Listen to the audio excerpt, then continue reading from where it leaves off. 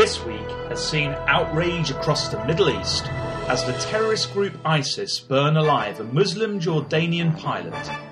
Israel were one of the nations to express sympathy. This week we examine what the Bible says about Jordan and its role in the latter days just before Christ returns to the earth. Welcome to this week's Bible in the News. This is Matt Davies joining you. Jordan has been taking part in the US-led coalition bombing raids against the extremist Islamic group ISIS. On December the 24th, 2014, one of their F-16s crashed over Syria near Raqqa. The plane's pilot, Al-Qaseba, was captured by ISIS. 30 days later, ISIS called for an Iraqi militant who had been sentenced to death in Jordan to be released in exchange for Al-Qaseba, but Jordan refused. This week, on the 3rd of February 2015, an ISIS video was released showing Al-Qaseba being burnt alive in a cage. He was 26 years old. The video has sparked outrage and disgust across the Middle East and anti-ISIS protests in Jordan. In retaliation, Jordan took revenge. The BBC reported, quote, Jordan has executed 2 convicts, including a female jihadist, following the killing of one of its Air Force pilots by Islamic State IS militants. End quote. The media has also reported that Jordan stepped up its airstrikes against ISIS.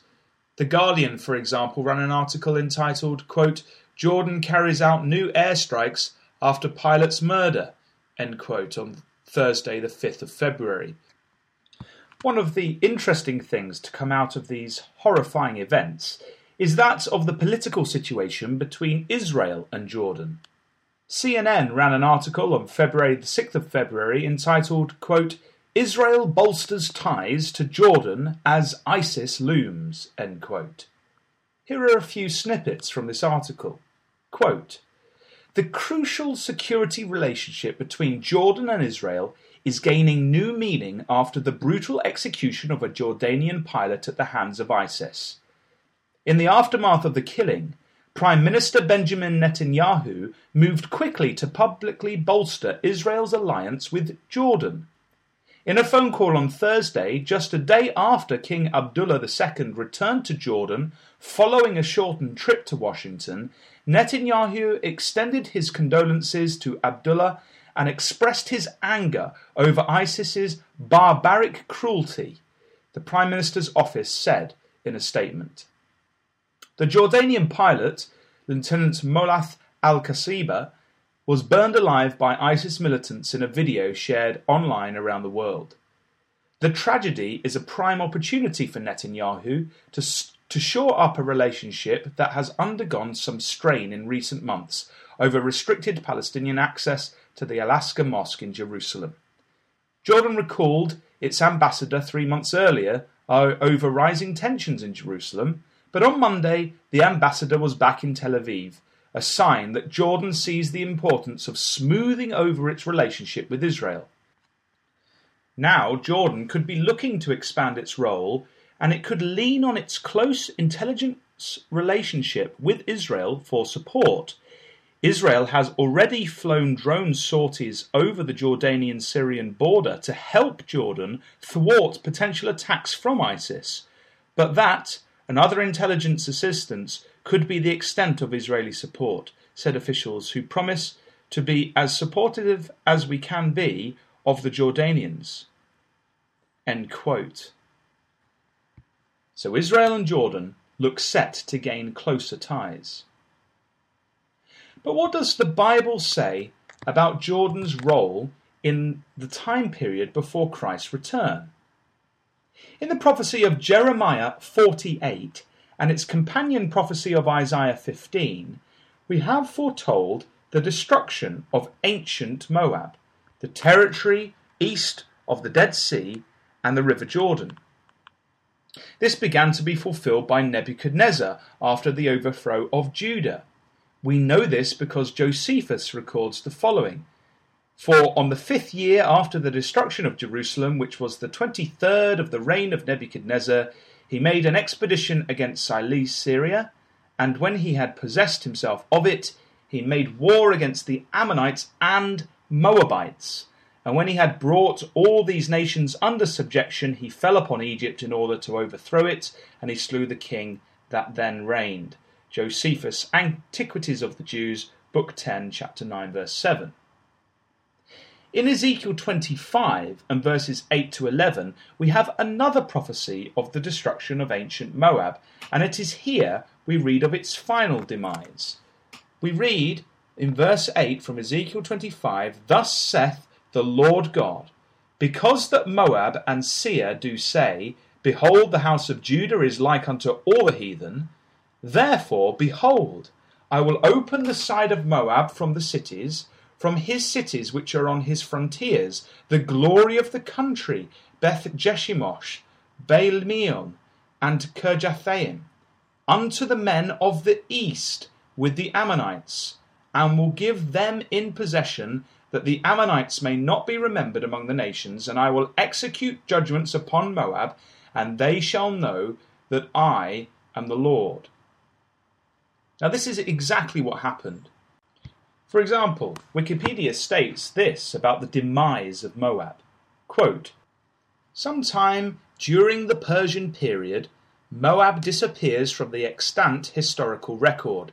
Its territory was subsequently overrun by waves of tribes from northern Arabia, including the Kadarites and later the Nabateans."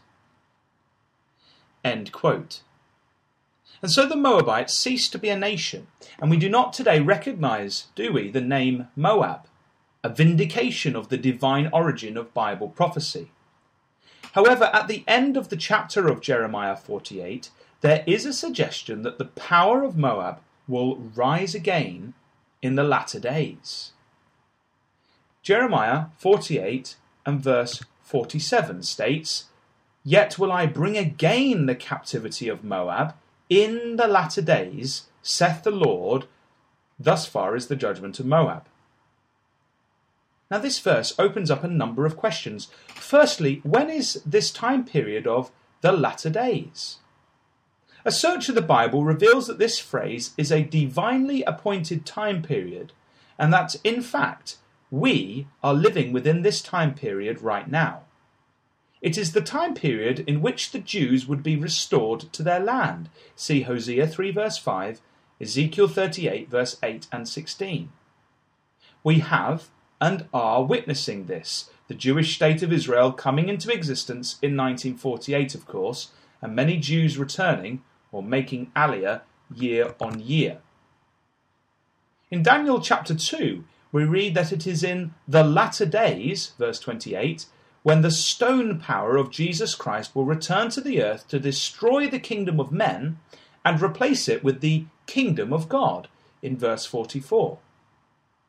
We read of the same phrase in the Hebrew in Isaiah chapter 2 and verse 2, which is a wonderful prophecy of the kingdom age, when the nations will say to one another, "Come ye, and let us go up to the mountain of the Lord, to the house of the God of Jacob, and he will teach us of his ways, and we will walk in his paths. For out of Zion shall go forth the law, and the word of the Lord from Jerusalem." This, then, is the answer to our question, when is the latter days? Well, now is the latter days. The Jews have returned to their land. We are simply awaiting the return of the Lord Jesus Christ to the earth and the establishment of God's kingdom. The next question we might ask about Jeremiah 48 verse 47 is, what does it mean when God says, "I will bring again the captivity of Moab"? Clearly, this is a prophecy. The whole chapter has been about the destruction of Moab, and as we've mentioned, this was fulfilled in the past. However, clearly here we are being told that in the time period of the latter days, God will bring again the captivity of Moab. The ESV translates this, "I will restore the fortunes of Moab." the area of Moab would be restored. It is important to make this distinction between the area or territory and the people of Moab. It cannot be speaking of the people being restored, because earlier in the prophecy, in verse 42, the prophet has distinctly stated that Moab shall be destroyed from being a people. Therefore, the restoration of Moab in the latter days must refer to the territory of ancient Moab. And it is interesting to note that this territory has indeed been restored. It had been part of the Ottoman Empire, but after World War I, the British had the mandate over this area. Eventually, in 1946, they gave the territory they called the Emirate of Transjordan to the Hashemite Kingdom. It was then called the Hashemite Kingdom of Jordan, or Jordan for short. It is amazing, therefore, that as we read of Jordan in the news, that this is in fact a witness to Bible prophecy. God said there would be a power restored on the ancient territory of Moab in the latter days after the people of Israel had returned to their land, and we are all witnessing this. But what else does the Bible indicate will be the situation with the newly restored power around the time of Christ's return? Well, in Ezekiel 38 we read of the great latter-day battle of Armageddon, where a mysterious character called Gog attacks Israel. Gog is a leader of a coalition of nations mentioned in verses 1 through 9, who come down from the north into Israel. Gog is eventually destroyed by God, and we know by comparing this prophecy with that of Zechariah 12 to 14 that it is effected by God through the Lord Jesus Christ and the saints. The chapter gives us an indicator, therefore, of what the state of the nations will be in just before Christ returns. And in verse 11 we read that Israel will be in a false state of peace, because Gog says, "I will go up to the land of unwalled villages, I will go to them that are at rest, that dwell safely, all of them dwelling without walls and having neither bars nor gates." It is interesting to consider that Jordan is one of only 2 Arab nations so far, the other being Egypt, to have made peace with Israel. It is also interesting, as we have already commented, to see the Jordanians keen to build a relationship with Israel in the face of the threat of ISIS. When Gog attacks, it does not seem that Jordan will be an ally. We can deduce this because of another companion prophecy of Daniel chapter 11, where we read in verse 41 that he shall enter also into the glorious land, and many countries shall be overthrown, but these shall escape out of his hand, even Edom and Moab, and the chief of the children of Ammon. So the territory of Moab, modern Jordan, escape the northern invasion. This indicates that they are not allied with Israel or with Gog. They will not defend the Jews, nor are they with Gog, for they escape the attack. They appear to be almost neutral at this time. It seems, though, that after the destruction of the invading forces of Gog, when Christ starts his reign in Jerusalem, the leaders of Jordan will not accept Christ. In another latter-day prophecy, the prophet Balaam proclaims that in the latter days, Christ will destroy the leaders of Moab. We read in Numbers chapter 24, verse 14, this is a prophecy of the latter days, and then at verse 17 we read, "There shall come a star out of Jacob, and a scepter shall rise out of Israel, and shall smite the corners," or margin, smite through the princes of Moab, and destroy all the children of Sheth. The star of Jacob is the Lord Jesus Christ, see Revelation 22 verse 16, who, in the latter days then, will smite the leaders of Moab, presumably as a punishment for not accepting his divine authority. We read of how this smiting is effected in Isaiah chapter 11, another future prophecy of the time after Christ has returned, assembled the Jews, and become an ensign to the nations.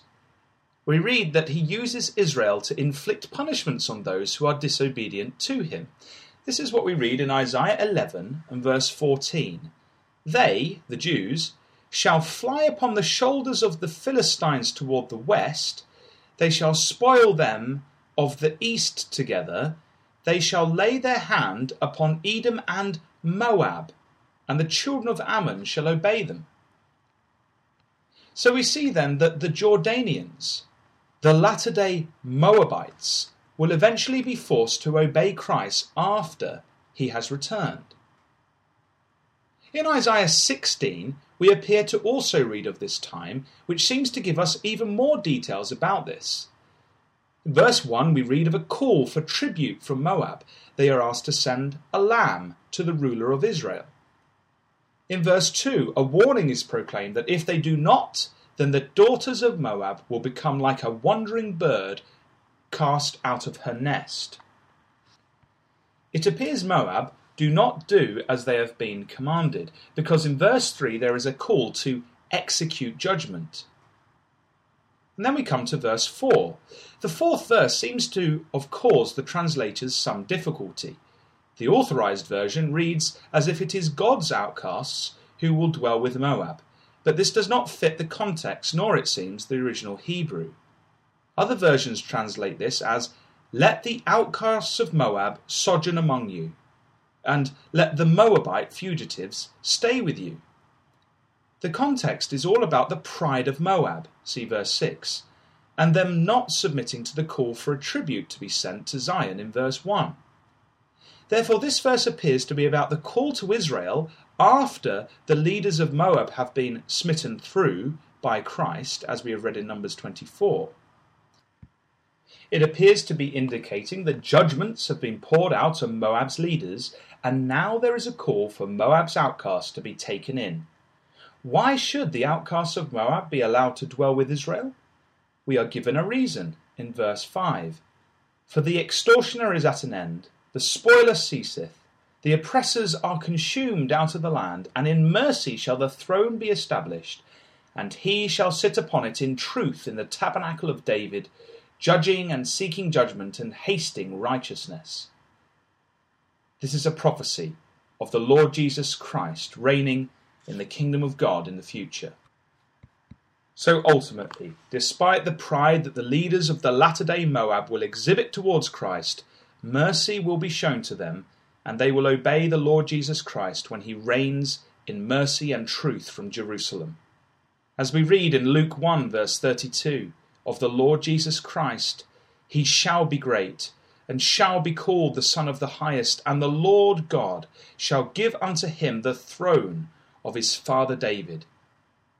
Indeed, we look for that time when the throne of David, the ancient kingdom of Israel, will be restored again on the earth, just as all the prophecies of the scriptures foretell.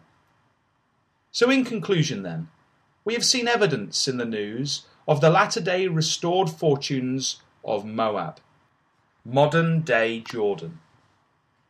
We have seen them taking up their neutral and peaceful role with Israel before Gog attacks, as we would expect from Bible prophecy.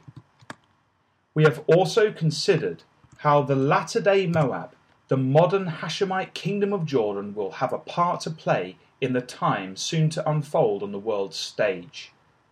Although at first it seems they will be unwilling to accept Christ, we know from prophecy that ultimately they will be in subjection to him.